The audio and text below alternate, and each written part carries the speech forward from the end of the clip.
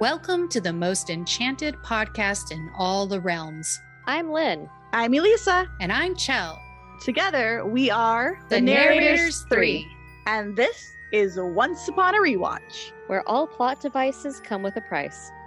Welcome to Once Upon a Rewatch, Season 3, Episode 2, Lost Girl.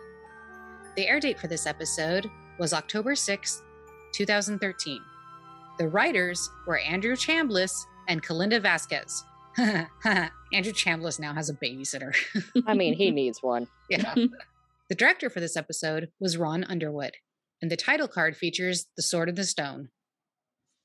We begin in Neverland, where Mr. Gold uses a fireball to start a fire. A little extra, but I can't say I wouldn't do the same if I had that power at my disposal. That fire did not need to be so big. He's gonna burn down this whole jungle. Smokey the Bear just pops out of the jungle and just like, only you can prevent forest fires. And then Mr. Gold just sucker punches him. Yeah, exactly. Lights him on fire. Oh no! Oh no! I'm saying Smokey the Bear sucker punches Rumpelstiltskin. My money's on the bear. Well, right. And then I was gonna say, always bet on the bear. But then like Smokey just goes like all grizzly bear, and Rumple is like, oh god. He's like, zoinks. Zoinks. It's just Scooby-Doo-esque chase scene ensues. I would not be surprised at all. Yakety Sax plays in the distance softly. I would not be surprised at all if Smokey the Bear guest starred on Scooby-Doo. I feel like it must have happened. I mean, they had like Batman. Yeah, they had like a Batman like the Adam West Batman crossover. It multiple like Hollywood stars. Yeah, exactly. It would be no more far-fetched to Don be Knotts. Like, yeah, I feel like at that point it's no more far-fetched to be like, and in this episode, Scooby-Doo meets Smokey the Bear, because why the fuck not? Who needs I mean, in the recent past, they straight up did a Scooby Supernatural crossover. Oh my god, that's right. Yes, that's the Winchesters. Right. That's true. Scooby and Shaggy learn the importance of fire safety as they're blazing up in the jungle. They learn where it is okay to light up and where it is not. How to properly dispose of the roach. Yeah, so you don't cause a forest fire. It's important. Oh man, we have veered a hard left and it's already early days. Okay. What's Rumpelstiltskin doing? Okay. So he freezes his shadow against a large rock. Using his dagger, he detaches his shadow by cutting it away from his feet. He gives the dagger to his shadow, instructing it to hide the knife where not even Gold himself can find it. Cool, man. Elsewhere on the island, Emma, Captain Hook, David, Mary Margaret, and Regina trek through the jungle, heading towards a ridge to gain a better view. Regina suggests that she could have just magically transported the group to the top of the ridge. I love Regina's line here. I could have just poofed us up there. Yeah. Like, poofed. I loved it. Poofed. Hook responds by reminding her that there are dangers she doesn't know about in Neverland, and only he can guide the group. Emma agrees. Mary Margaret gives Emma a flagon to drink from, urging her to stay hydrated. Aww.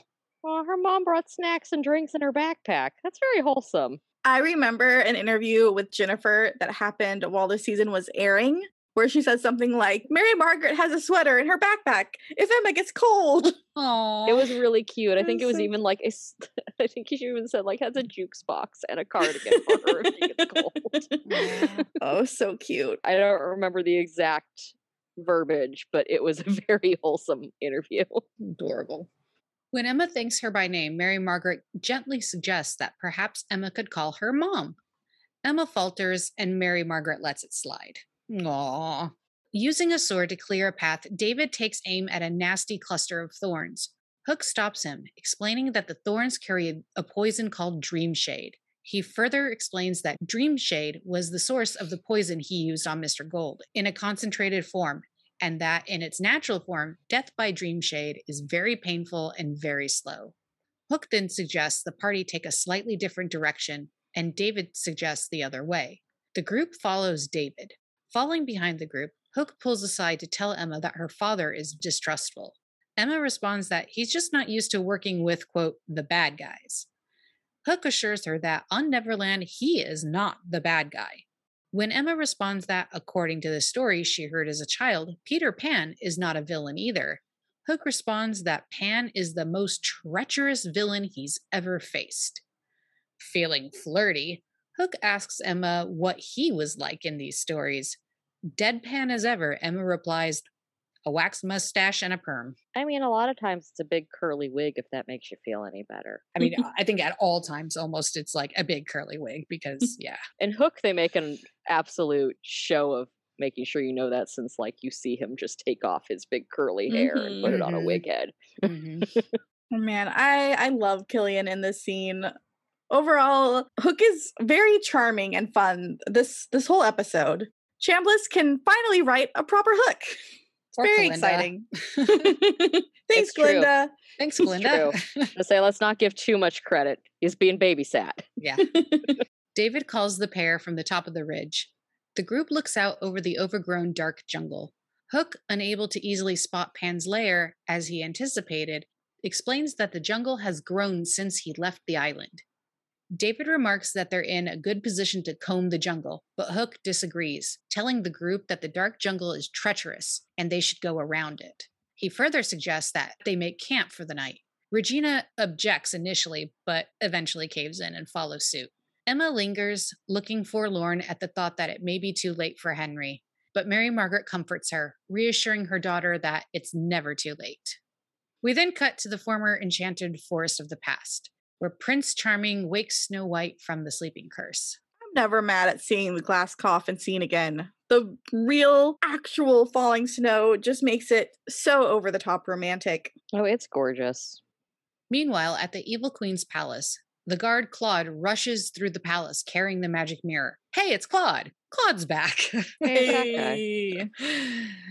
Claude carries the mirror out to the garden, where the Evil Queen is tending to her orchard. The mirror shows the Queen images of Prince Charming proposing to Snow White. The Queen is understandably, though never justifiably, enraged. As the genie in the mirror taunts her, he reveals Snow and Charming's intent to take back their kingdom. Regina snarls as she hisses back, "We'll see about that." In this scene, Regina looks amazing, and her lashes are superb. Like, they are so long and gorgeous. I also like her hair a lot. She's so, she's just beautiful. Yeah, Lana is too pretty. It's a real good look for her, honestly. Too pretty. Also, is this our first time seeing Sydney / the Magic Mirror since season 1? I think so. Yeah. I think he might have been in We Are Both, or like the first episode of season 2, but But then that was it. I think Yeah, so. yeah. I like if any episode. I mean, he's so good. He is so busy right now during this time period. Oh, is he? What was he doing? I think this is Revolution. I think this Oh, is when yeah. he was lead antagonist on Revolution. Oh, okay. Okay. Yeah, which I really enjoyed. I enjoyed Yeah, that show. That I was enjoyed good. Revolution. Yeah, he was so good in it. Elsewhere in the Enchanted Forest, Snow White, Prince Charming, and the dwarves attempt to rally a group of commoners. Snow White gives a harrowing account of the evil queen's tyranny, claiming the kingdom belongs not to the queen, but to the people. She asks those assembled who will fight with her, but tragically no one responds. Crickets. Fucking crickets everywhere. But no Archie, sadly. No. Instead, the evil queen appears, poking fun at the frightened townspeople. The commoners run off to hide as Snow White remarks that the townspeople may be afraid of Regina, but she and her comrades are not. I'm glad Regina's weirdo bassoon music is back. Bum bum bum bum bum bum. So I now notice it. For the first time, this episode has brought that damn bassoon thing front and center in my head. Like, I have managed to not really notice it. Really? No. And then it like happens like 4 fucking times in this episode. It's so goddamn much in this episode. They're just like the bassoon. It's a lot. It's a Yeah, lot. it's a lot in Please this stop. episode in particular. And I'm like, oh shit. And it like, didn't happen in thank the you. orchard when we first see her, right? Of course not. Like, where she's like, her hair is down, she's just being, It's when it's full evil queen mode. it's only full on evil. She's like, get my hairpiece and my feathers and my bejeweled. Yeah, it's like they're Yeah. like, here's how you know she wants to do a violence. The bassoon is happening. Yeah. I love it. It's iconic. It's ridiculous and wonderful. It's really something. So Regina makes a snide remark regarding Charming's former identity as a shepherd, and both Charming and Snow White draw their swords on the queen. Regina responds by magically binding Charming with rope. Regina offers Snow White a deal. If the princess will declare Regina the rightful ruler of the kingdom, the queen will allow her, Charming, and the dwarves to live peacefully on Charming's former farm. Snow White equates the deal to exile. Regina rationalizes that because she has been unable to kill or curse her stepdaughter, her new focus is for Snow to live with the knowledge that Regina possesses everything that should have been hers. Charming reacts to this statement, fighting against his bonds. Regina tells Snow White to get down on her knees and swear on her father's grave that the kingdom belongs to her. When Snow White asks what will happen if she doesn't, the queen responds by saying, "Then someone will pay the price." She uses her magic to lift up one of the villagers, choking her in midair. Snow White, sword in hand, charges very comically at the queen, who disappears in a cloud of smoke at the last moment, dropping the village girl.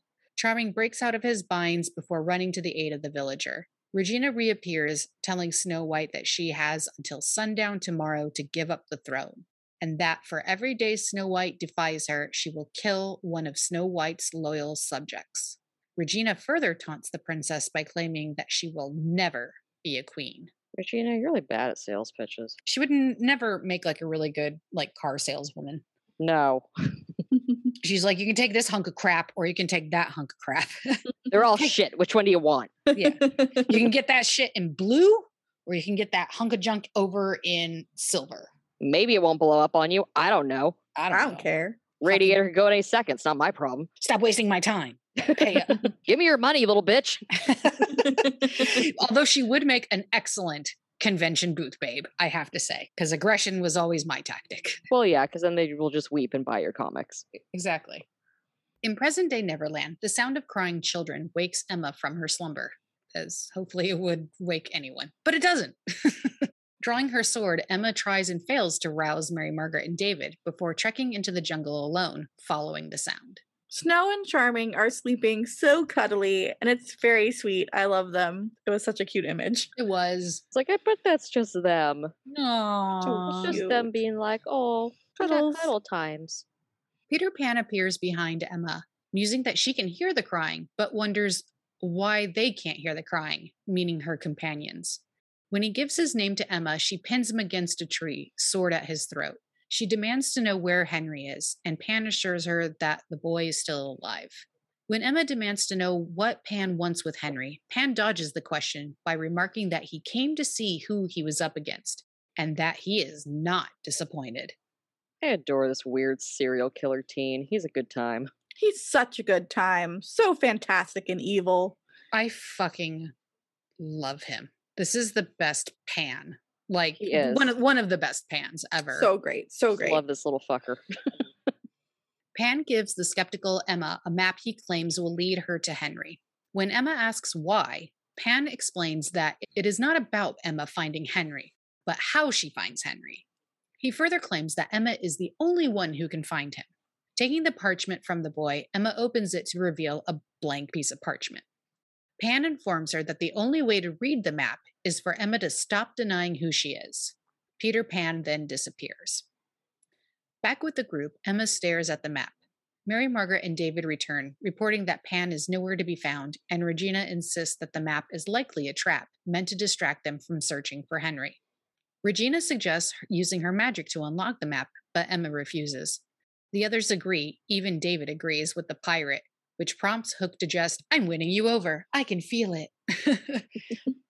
Mary Margaret offers words of encouragement, reminding Emma that Peter Pan is playing a game, therefore she can win.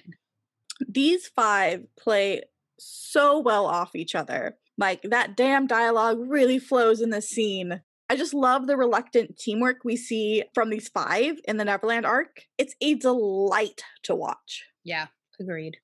In the former Enchanted Forest, Snow White, Prince Charming, and the dwarves discuss their options. Snow White advocates for taking the Evil Queen's deal, and Charming argues for standing their ground. He rationalizes that Snow White needs to protect her people from the Queen. Snow White counters that she was unable to even protect the peasant girl, and that Regina would eventually go after the people closest to her. The dwarves swear to stand by Snow White, no matter what. Charming continues to try to convince Snow, but she simply responds that she is no queen. She doesn't even know who, quote, Snow White truly is, and she does not want to be alone. That sweet little doe walking in the background during this scene was totally unplanned, and the deer was completely unfazed by their presence. That's so cute. Yeah. Really cute. He's just like, oh, hey, look at this. I'm in a movie. Hi, Mom. Yeah, it's my 15 minutes. When Charming assures her that that will never happen, Snow White announces her intent to take the queen's offer, saying they should leave the next day. She then separates from the group. Charming calls after her, but Grumpy objects, questioning Charming's motives in attempting to change Snow White's mind. He asks Charming what the kingdom matters when he has true love. Realizing the implications, Charming insists that he has Snow White's best interests at heart. He asks if the dwarves are with him or against him. Grumpy responds by telling him that if he wants to change Snow White's mind, Charming will have to do so without their help. The dwarves leave him, and Charming resolves to find another way. I love that Snow's boys are just like, don't mess with our girl, we'll fuck you up. Like, I love Charming, but the dwarves being loyal as hell is freaking heartwarming.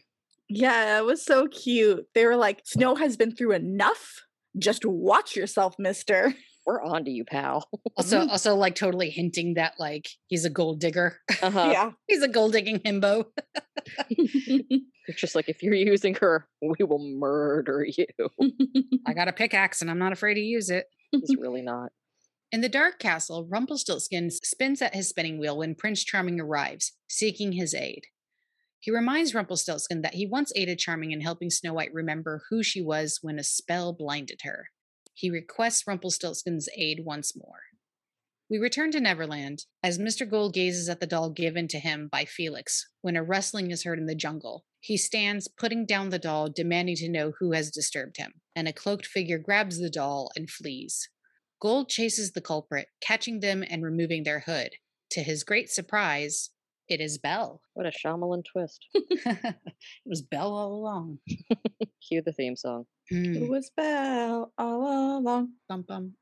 Shocked, Mr. Gold asks Belle how she got to Neverland. She responds by commenting on his attire, claiming she thought it was in the past. Gold responds by saying that becoming the Dark One again is the only way he will save his grandson. Belle caresses his face, saying that he has not completely reverted and that there is still hope. The couple lean in to kiss, but Gold breaks it off suddenly, realizing that Belle is not truly in Neverland. She confirms this, telling Gold that she is still in Storybrooke and that the protection spell worked and everyone in town is safe. Gold violently grabs the quote-unquote Belle by the neck, suggesting that perhaps Belle has been conjured by Pan to lead him astray. Calmly, Belle responds that Pan didn't conjure her, Gold did. Shocked, Mr. Gold lets her go, and Belle wonders again why he has conjured her. In the former enchanted forest, Rumpelstiltskin informs Prince Charming that he cannot help him. Charming implores the Dark One for something that will help Snow White realize she can beat Regina. Rumpelstiltskin informs him that magic cannot help him, as belief must come from within. He suggests that Charming take the Queen's offer and take a lesson from his dead brother. Unperturbed, Charming reasons that Rumpelstiltskin must have something. He always does, and tells the wizard to name his price. I have to say that Rumpelstiltskin in this scene is in fine form, and I'm living for all of the weird little voices and the baby goat giggles. Oh, God. Oh, no. Oh, no. Oh, no. Meanwhile, back at the camp, Snow White practices her archery as Charming returns, telling her to save those arrows for the queen. Can someone please get this poor woman some No More Tangles or some No More Tears detangler and a brush? It'd be really cute to have a scene with Charming, like, brushing her hair. That would be quite sweet, honestly. That'd be so sweet. Snow White retorts that her mind is made up, and they are leaving to take Regina's deal. Charming responds by saying that she won't want to leave when she hears what Rumpelstiltskin had to say. Prince Charming tells her that there is a weapon that can defeat the evil queen, and it's only half a day's ride away.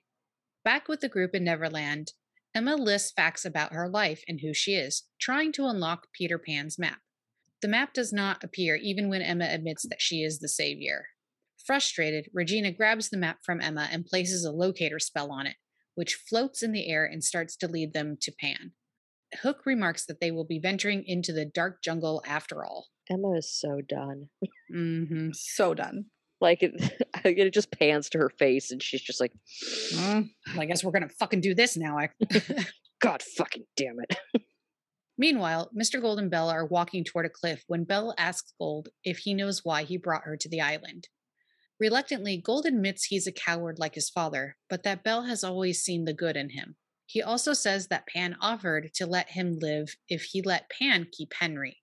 Belle replies that if he doesn't want to make the same mistakes his father made and give up on Henry like he did at Bellfire, then he must let go of the past. She gives him the doll and leaves. Gold drops the doll from the cliff into the sea. In the dark jungle, Pan's map stops midair, and Regina concludes that Pan must be near. They prepare for a fight, and Hook warns Emma that Peter Pan may look like a boy, but he's a bloody demon. Mary Margaret steps forward and assures Emma that they can do this. Thanks, Mom. In this scene, I absolutely loved Hook's line, "I told you we were getting along," to Charming. Colin's delivery was perfect. Those two have a very fun dynamic, and I'm glad we're going to get more of it. Hell yeah. They're delightful together. They're so much fun. Mm-hmm. In the enchanted forest of the past, Prince Charming and Snow White near the weapon Rumpelstiltskin told Charming about. Snow remarks that this is the first time that they've been alone since he proposed. And he quips that it's hard to have privacy when she has 7 protective big brothers watching over her, which is absolutely fucking adorable and true. Amused, Snow realizes the dwarves have been giving Charming a hard time. Apart from accusing me of being a gold-digging social climbing shepherd? Nah. Snow tells him she has faith that he will charm them as he did her. Snow and Charming are very cute in this scene, sassing at each other, adventuring, and holding hands. I've missed these snowing enchanted forest scenes. I just want to go on the record that the one time I did the brrrr for snowing, notice that my 2 co-hosts did not say beep beep Chell or too horny. No, it's only for my ships that I get that done. No, but for their ship, it's completely completely appropriately horny. Yeah, I'm glad you understand how it is. Oh, shit. It's the breakdown. Them's the breaks. Them's the breaks. You guys suck. I'm packing up my toys and going home. I'm telling Mom, you guys are mean. On, you're mean. You're not sharing. You're not sharing the horniness. Bogarting. You're bogarting the horny. Oh, that's going to be on the next bingo card.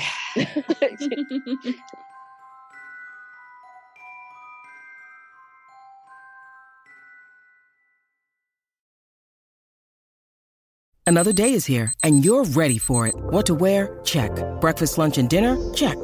Planning for what's next and how to save for it? That's where Bank of America can help. For your financial to-dos, Bank of America has experts ready to help get you closer to your goals. Get started at one of our local financial centers or 24/7 in our mobile banking app. Find a location near you at bankofamerica.com/talktous. What would you like the power to do? Mobile banking requires downloading the app and is only available for select devices. Message and data rates may apply. Bank of America N.A., member FDIC.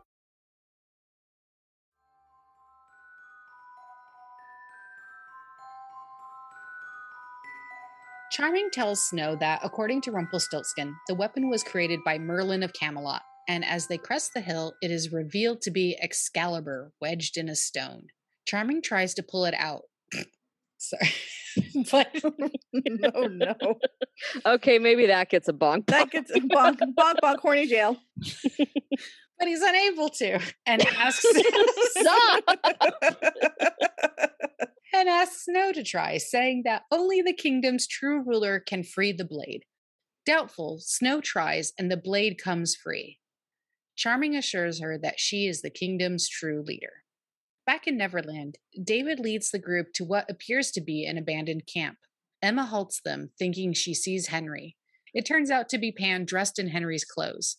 Pan chides Emma for breaking the rules and tells her that cheaters never win. Which makes me think of that Simpsons episode where, like, I don't know, Bart's like playing this game and he loses. And then the cartoon of like Ronald Reagan comes over and like kicks the wrestler or whatever, like the fighter, and goes, cheaters never prosper. So if you know what I'm talking about, great. Then you are my age, you are my old, and we will get along fine. Immediately, they are surrounded by the Lost Boys, armed with bows and torches. Bless this little psycho. Bless his evil face. A skirmish ensues, and Hook warns them that the Lost Boys' arrows are laced with dream shade. David is grazed by an arrow aimed for Mary Margaret. Hook and Felix grapple with each other while Emma pins a Lost Boy down and demands to know where Henry is. Looking into his face, Emma abruptly lets the boy go. Pan reminds Emma that the map will show her where Henry is when she stops denying who she is. Then Pan and the Lost Boys retreat into the jungle. I do enjoy that in this scene, Charming goes like into defending and deflecting mode, and Snow is just like, lol, guess I'm riddling some children with arrows tonight. In the enchanted forest of the past, villagers hide as the evil queen's carriage approaches. Bum, bum, bum, bum, bum, bum. Oh no, Regina, your fucking outfit is so bad. No, I love it. When we were watching it, I just quietly went, oh no, when she got out of the carriage. We're going to talk about it. Oh, we are. Yeah. Regina Alpha face off. Yep. It's going to be Regina Alpha kick fight. It's going to ensue.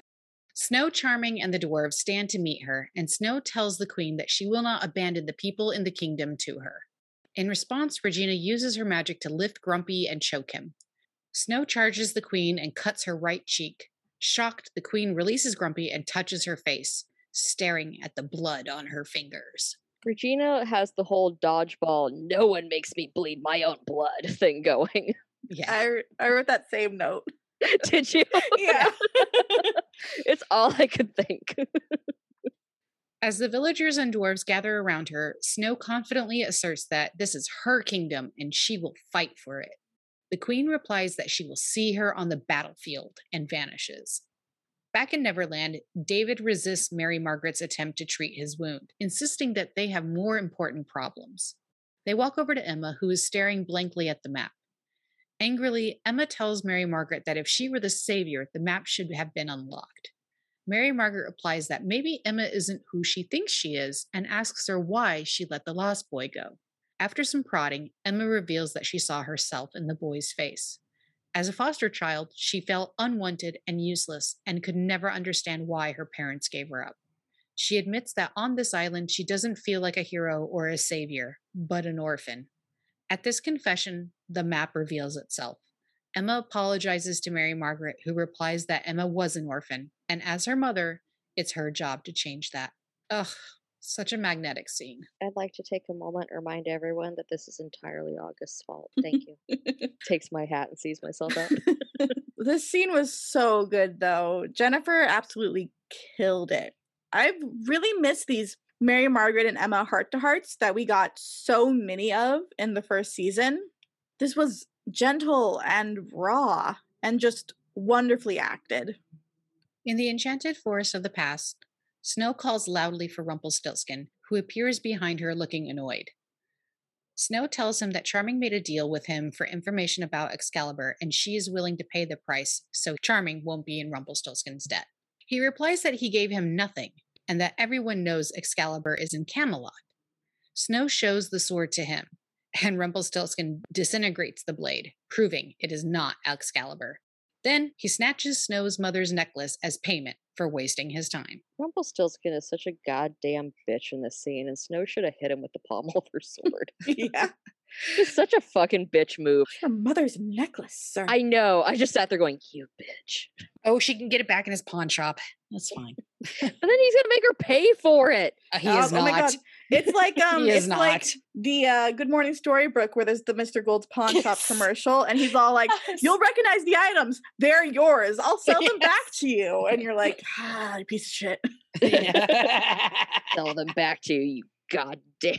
Nah, he'll give it back to her, especially if he knows what's good for him. But Does he ever know what's good for him? No. He has proven time and time again he does not. I just like though that he's just like, I'm busy. Stop bothering me. And I'm just like, do you not have a will of your own? Like, just don't fucking show up. Like, just be like, and it wasn't even, she didn't even say his name 3 times, so it wasn't even that. yeah. He just was like, He's just Snow's waiting calling. to Oh be my God, called, Snow's yeah. calling. Oh, Same I'm as not Snow White. interested in this thing you want, and now I'm going to go somewhere else. I thought you wanted to do something fun. I'm out. I thought you wanted I thought you wanted to kill Regina again. Yeah. He was just like, oh my God, is it the time? Is it time for murder? You don't want to do a murder. Oh, sucks. Kicks a rock. At Snow and the dwarves' campsite, the dwarves apologize to Charming for misjudging him, and they drink to a fresh start. Snow marches over and demands to know why Charming faked Excalibur. The prince explains that Snow needed to realize that she is able to defeat the queen on her own. Snow sees that he had faith in her all along, and they kiss. It's a little deceptive, and I don't agree, but I mean, all right, whatever. It's basically a more romantic version of Dumbo. It is. Yes. It is. It is. You didn't absolutely need the is. feather, Dumbo. You could fly all along. You could fly all along. This is true, and I do love Dumbo. He's just her little Timothy Mouse. Aww. Back in Neverland, Emma shows the map to the rest of the group. Hook pinpoints their location and says Pan's camp is north of the dark jungle, warning them that the journey will be very dangerous. They agree that they need a new plan and must stop playing Pan's game. Regina, David, and Mary Margaret leave, and Hook congratulates Emma on beating Pan, asking her how she unlocked the map. Emma avoids answering his question, as he hints that he would like to know who she really is. He is very cute and flirty in this scene. They're But very cute. sir, this is neither the time nor the place. No. No, and plus, like, her boy, whom you both love, has, for as far as you guys know, been dead for like 15 minutes. So Yeah, exactly. I mean, we know that he's not dead, but they don't. right, exactly. It was like, not even yesterday that they were having like toast to balefire. Yeah, exactly. It's like, like- but the Emma Swan's really pretty though. He's like, She's so surely she's cool. over it by now. She's so strong and cool. She's had a good 24 hours. Surely that's enough time for this to be fair game. In another part of the jungle, Mr. Gold hears rustling around him and stops but cannot see anyone. He looks up and watches the straw doll he threw in the sea fall to the ground in front of him. Warily, he picks it up, then drops it again and burns it with a fireball, stepping on the ashes. He walks away from it, only to have it appear again a few steps away. Concerned, he finally tucks the doll into his jacket and walks away. It's not a traditional doll, it's like a corn dolly, kind of, but if anyone has a doll phobia, this scene is probably very unnerving. This episode is just turning into the old Something Awful video Doom House. What is this strange figurine? Thought I told you to leave this murder house, Doom House. I know what this is. This is evidence. I have no idea what you two are referencing. I'm sure many of our listeners don't know what the fuck I'm talking about either. This is ancient internet. It is ancient internet. This is travel with me back in time to a time when YouTube did not exist, and if you wanted to watch a video on the internet, you had to download it and watch it on your own computer. That's when this video is from. And there was a god-awful, aptly named site called somethingawful.com. And one of the things that was on it was a short movie, I use the term liberally, called Doom House, which was shot literally just on a home camcorder by two dudes. And the whole thing is just like, man moves into house, there's a very weird, ugly doll, and it keeps showing up, and he keeps throwing it out, and it keeps returning, and like, it's purposefully bad acting. Oh, God, this sounds so vaguely familiar. So there's lots of like scenes that they're like, it's supposed to be riffing on dramatic horror, where it's just like a weird angle of him holding the doll and being like, what is this bizarre figurine? And like dramatically crying, and like when the doll shows up being like, oh, why would you haunt me? Leave this happy home. Like, I don't know at this point if I could recommend it to anyone, because it's, it's aged poorly. Sure. It was a time in the internet where you're going to find the bar was low. the video is offensive because that's just how it is. Yeah. So I'm like, I don't know that I can really be like, I don't want to link it to people. So I'm just giving a very broad description of it. But Okay. in high school, I was definitely obsessed with this stupid video and quoted it all the time. And then when I moved to San Francisco, brought my weird knowledge of this stupid video to my hangouts with Elisa. It's true. My favorite thing was just, I know what this is. This is evidence. So Sounds like an X-Files line, to be honest. I don't want to link it to the listeners because I will no. only say that the last few minutes of it goes in a completely different direction and is tone Right. deaf. yeah, But- yikes.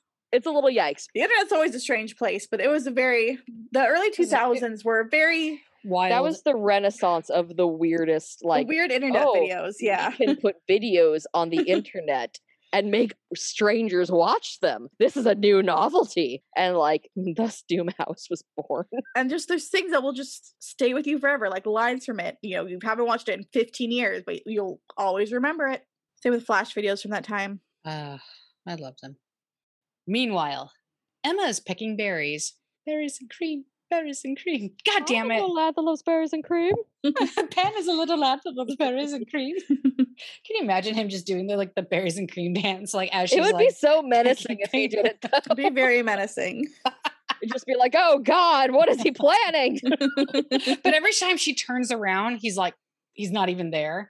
Then Yeah. she keeps picking berries and he just goes, berries and cream. Just berries." hear it ominously in the distance throughout the forest. Just the haunting There's the haunting berries and cream. the haunting tones of berries and cream echo throughout the jungle. Emma's picking berries when Pan appears behind her, congratulating her on solving the map, but also taunting her about being an orphan. Emma is just like, don't think I'm afraid to kick a teenager's ass, you hobgoblin. Pan reveals that she hasn't forgiven her parents for abandoning her, just as Henry has not forgiven her, saying that when she finds him, he won't want to leave Neverland. Emma tells him that they'll see about that, but Pan says that when they're done, she won't only feel like an orphan, she will be one. David, separated from the group, takes off his jacket to reveal his torn shirt and an infected wound. Oh, charming buddy. End credits. All right, we now have confirmation that Chambliss does write much better episodes when paired with a different writing partner. You mean a babysitter? Mm-hmm. Particularly a woman. Overall, I really enjoyed this episode. So far, for me, we are 2 for 2 with winners this season. So, heck yeah, season 3. One of the things I really like about this episode is it has a different approach when it comes to the connection of the flashbacks and the present day storyline. In most episodes, there's usually a very direct parallel. Either we're learning more about the central character of the episode, or maybe the same antagonist, or the same magical item is featured, or a spell, the same spell in both. But in this episode, the connection is more subtle. It's a theme of self-awareness and having a reminder of who you actually are, or, for better or worse, who you were, because it's 2 women exploring that they don't really know who they are now at this point after going through so many changes. I also guess the second underlying link between the two is Charming lies to Snow. He does it in both storylines, not for malicious reasons, but he still lies. I overall like this episode, but for the most part, I'm pretty partial to the Neverland arc. Peter Pan is just such a delightful, weird little psycho that literally anytime he shows up, I feel like Nick Miller in the New Girl episode where he goes to the ice show and is just like, Mussolini, we love you. Do something weird. Like, anytime he's here, I just want to know what the weird little fucker is going to do next. I like this episode. And that's literally all I wrote. I like this episode. It's a good one. It's a really good one. It's I a good mean, one. you're not wrong. Yeah, I mean, you 2 illustrated why this episode is good. My work here is done. So, I Oh my god, are you the tuxedo mask meme right now? You didn't do anything. My job here is It's done. done. Didn't do anything. Flips cape and leaves. I mean, I only narrated the entire fucking episode. So, That's true. Alright, that's true. That's true. so therefore, I threw a few roses and I gave y'all a pep talk. True tuxedo mask back. I said, Gambate. Gambate, Saramoon. You could have done it on your own all along. Mhm. But here I am to look pretty. To make your teen hormones rage. I have nothing constructive to add because, again, you 2 did it for me. I like this episode. There's nothing more to say. Hey, well, I guess we can talk about the costumes then. All right. Now the gloves are off. Costume battle. So, okay. Regina. I loved her first. I think all three of us, we can say we love that first dress, the hair and the makeup that we see Regina in when she's in her orchard. It's so great. But like the outfit change, it was just, it was like the too much syndrome from season 1 came back in full force. Like the poofy 80s rocker hair, the feather collar, and like I like the jeweled bust, but oh my God, the sleeves, the ruffles, the everything. And I get it. Like she's supposed to be intimidating and she is. So I totally visually understand like what they're going for and everything. But I'm just like, oh God, like Jesus Christ. I actually loved Regina's red dress. It suffered a little from too much syndrome. I agree with that. But I think if they just didn't bedazzle the sleeves, it would have been a perfect Evil Queen look for me. The 80s hair even worked for me this time. It was a little different, a little more polished. I liked it. It's my favorite Regina look of this episode. The feather collar actually really worked for me this time.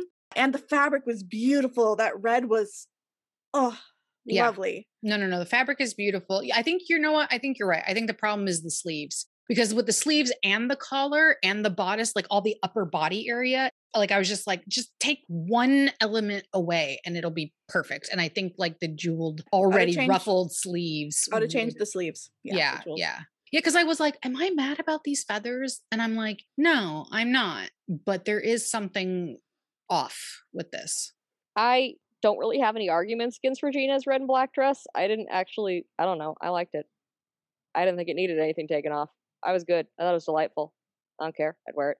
The second time we see Evil Queen all decked out, she looks like a Star Trek villain with a high ponytail and stunning makeup. Like that nude lip is everything. Like Lana looks so glamorous in a nude lip. The dress, I know, is very divisive. It is actually one of Lana's top 5 favorite outfits. In an interview, she said that she felt like she was wrapped up in a very fashionable garbage bag, but she loves it. Like she just hated the fact that like they filmed in July. So she was like really sweating while filming. That's just mean. Yeah. I mean, I don't blame her, but I would wear this dress in a fucking heartbeat. The mesh over the titties. Oh my God. Like it's so sexy and so avant-garde, but it does remind me more of like Star Trek. So it reminds me a little bit more of like a sci-fi queen, like space queen, than it does fantasy. It's a little out of place in that sense, but for what it is, I just think it's fucking stunning. I always prefer when they go more regal with her unless she's the focus of a White Snake video. I know she says she likes it, but she's right. It's a garbage bag. I mean, my first thought was that it was made out of prop rubber Halloween rats, but trash bag works too. Oh, and her other favorite outfit, Lynn, you would be surprised to know, is that blue velvet dress. Oh, come on. Oh, yeah. And it is not velour. It is velvet. Does It's Lana very... Parrilla not have good taste? I don't know. How is a girl that pretty not have good taste? I think maybe she likes really form-fitting things. I mean, that's like the unifying thing. I actually, but come on. No. I think the other favorite was the one from True North. I think actually this red one here too was the other one. So because she had 2 in the same episode, and I think it was both of these dresses she loved a lot. I mean, if the True North one is one of her favorites, then I have no argument with that, because that's definitely a why do good costumes happen to bad episodes. Yeah, so exactly. Remember when I saw the Cinderella dress? Yeah. And in person. And the thing is that I think that blue velvet dress is probably so much more beautiful in person than we see it is on the TV. I would believe that. I mean, that's possible, but it feels out of place. Sure. It doesn't seem like something that like an evil queen in a high fantasy setting should be wearing. No, like again, it's like this dress. Like it's a bit out of place. It also kind of freaks me out whenever they change her makeup schematic, because I fear change. So it did me a frighten. All of Snow's outfits are chef kiss in this episode, though. Like her second outfit of the episode is actually one of the 2 Snow White outfits I've done from this show. With like the gray jodhpurs? Yeah, with the like kind of tan leather. Like it's somewhat similar to the white outfit. Yeah. It's such a good Snow outfit. Also, it's a simple look, but I love Pan's main outfit, which she dons for the first time in this episode. The greens are so nice. Yeah, I really like his outfit. I don't think it's too, like, childish. Mm-hmm. He still feels very threatening in it. It's dark, so you don't see the bloodstains. Yeah. Like it has those pan elements, those like classic pan elements, but it's a pan that will straight up stab you. Yeah. Yeah, as soon as look at you. So it's time to play Who's That Guest Star? In season 3, episode 2, we have Robbie Kay as Peter Pan. Woo. Tragically, Robbie Kay does not have a lot of choice credits to his name. To date, his most well-known role and longest role is actually Peter Pan. He's also known for his roles in Pirates of the Caribbean on Stranger Tides, Sleepy Hollow, the TV show, and Heroes Reborn. He is active on Instagram, though, and he leads a pretty nice life between the UK, LA, and Texas. He's close with his family and still friends with some of his once upon a time castmates, even characters he doesn't appear in scenes with, which I think is super cute. Someone cast this actor in something awesome because I want to see more of him. He's unbelievably good. He's so good. He is. All right, so it's time for Once Upon a Timeline. Yay. Yay! So the flashbacks in this episode begin with the coffin scene from both Season 1, Episode 1 pilot and Season 1, Episode 22, A Land Without Magic. We then also witness the snowing proposal from Season 1, Episode 22, A Land Without Magic, from Regina's and the Magic Mirror's perspective. The bulk of these flashbacks here take place in the days after the proposal and Snow and Charming making the promise to take back their kingdoms together. And then the flashbacks that most closely follow the one seen in this episode would probably be Season 2, Episode 3, Lady of the Lake, as we are in the midst of Snow White's and Charming's fight against Regina and King George's forces in that episode. But sneaking one more episode in between those two, according to the Once Upon a Time wiki timeline for the Enchanted Forest, the flashbacks in Season 1, Episode 17, Hat Trick, actually take place between this episode and Lady of the Lake. So we can count Regina rescuing her father, abandoning Jefferson, and stealing his hat as part of her war preparations as she goes to battle with Snow White. So it's now time for Rants or Raves, our segment where each narrator shares something they're loving this week or something that's kind of getting under their skin. We had a game night together. We hung out. It was amazing. And of course, with our friend Ariana, who is listening to this. Hi, Ariana. Hi, Ariana. Hi, Ariana. We had good food and good drinks and fun games. I had an excellent time, and you guys got to see my home for the first time. Yay! And your baboos. And the baboos, Kit you did get to meet the cats for the first time. I loved them. I met them when they're babies. Yes, that's right. You did meet them when they were baby. Oh my God, they were little kittens. They were little. I think you were over like literally right like after I got them. Yeah, they were kittens. Kittens. Yeah. And of course, not maybe 30 minutes after you all left, that was when they were like, oh, good. We can stop being good now. Let's scream. Oh, no. They were on very good behavior the whole time they were there. They So really I were. didn't hear almost a peep out of either of them. Mm-mm.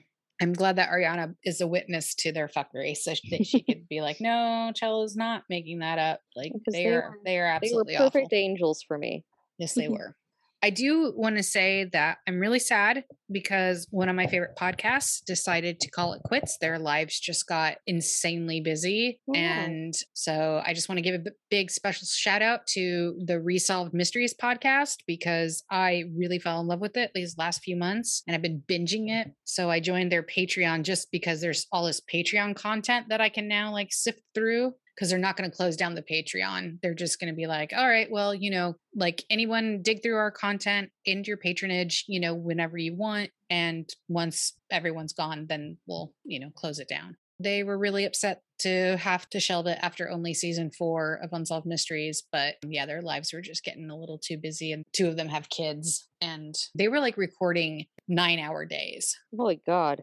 Yeah, like twice a month they would get together and they would record several episodes. And each episode is like anywhere from an hour to 3 hours and they have to like break it up. So, I mean, it's a lot of research that they do because they're, Unsolved Mysteries. So Right. I still recommend the podcast and I still definitely recommend people listening to it. And I hope that maybe one day they can go back to it or that they will help other people maybe pick up the gauntlet.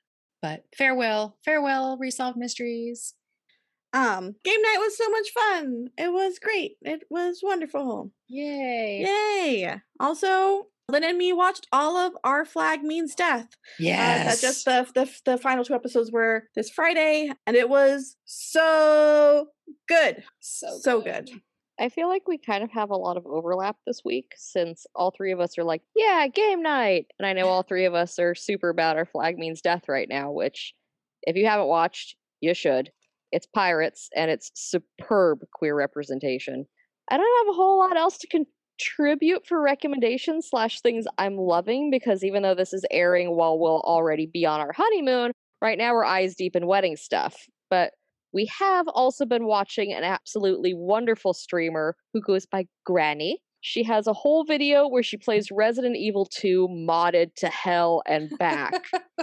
And watching Leon Kennedy run away from Thomas the Tank Engine while using a banana for a weapon is joy I wasn't aware I needed in my life. Do, do, do, do, do, do, do. It has the music too. It's so good. Yeah, oh my it's just God. ominous Thomas the Tank Engine's so theme good. song whenever he's going to be approaching, because he's the replacement for Mr. X, so he chases him through the whole game. My favorite video, like one of my top 10 favorite videos on the internet, is the Skyrim Oh, the Thomas video Tank Engine Skyrim. where it was like, Oh, yeah, yes. yeah, it's So so the good. dragon, and you're just Mhm. like, do, and you're That's just like what the fuck is that? train whistles. And you hear Oh, do, so and you're good. like, what the fuck? Like, I remember watching this, and I'd never seen Skyrim. I didn't know really what it was, and I was just like, what the fuck am I watching? And then all of a sudden, dude, and boom, here comes this Thomas the Tank Engine, and then it starts breathing fire and just taking out everyone. Mhm. Honestly, Uh, anytime someone mods a video game to make Thomas the Tank Engine the antagonist, it's a good time. yeah. Like Ada Wong is Peppa Pig. The liquors or cat dog. It's delightful. I stand by my it is a joy I did not know I needed in my life, but definitely did. Next time on Once Upon a Rewatch, in their continuing quest to find Peter Pan's hideout and save Henry, Hook suggests tracking down Tinkerbell in the hope that she will lead them straight to Pan's camp. Meanwhile, Pan reveals to Henry why he has brought him to Neverland. And in the Enchanted Forest, Neil has a plan that could transport him to Emma, but it would involve using one of Robin Hood's most precious possessions. Meanwhile, in the fairy tale land that was, Tinkerbell offers to help Regina improve her life. Thank you for tuning in to Once Upon a Rewatch. We are the Narrators 3. The moral of this episode is all Chambliss needed was a babysitter. Berg Bliss is dead. Long live Blisskez. Talk fairy tales with us on anchor.fm/onceUponARewatch. Tweet us at Once Upon Rewatch. Participate in episodic polls on Instagram at Once Upon Rewatch. Follow us at onceuponarewatch.tumblr.com. If you enjoy Once Upon a Rewatch, please leave us a review on Apple Podcasts or on your platform of choice. The artwork for our podcast was by Lychee Ruru. We want to say a very special thank you to the master of free music, Kevin MacLeod. Our intro music is Frost Waltz, and our outro music is Fairy Tale Waltz. This podcast uses material from episode-specific pages on the Once Upon a Time wiki at Fandom and is licensed under the Creative Commons Attribution Share Alike license. And remember, all plot devices come with a price. Only in Kenya.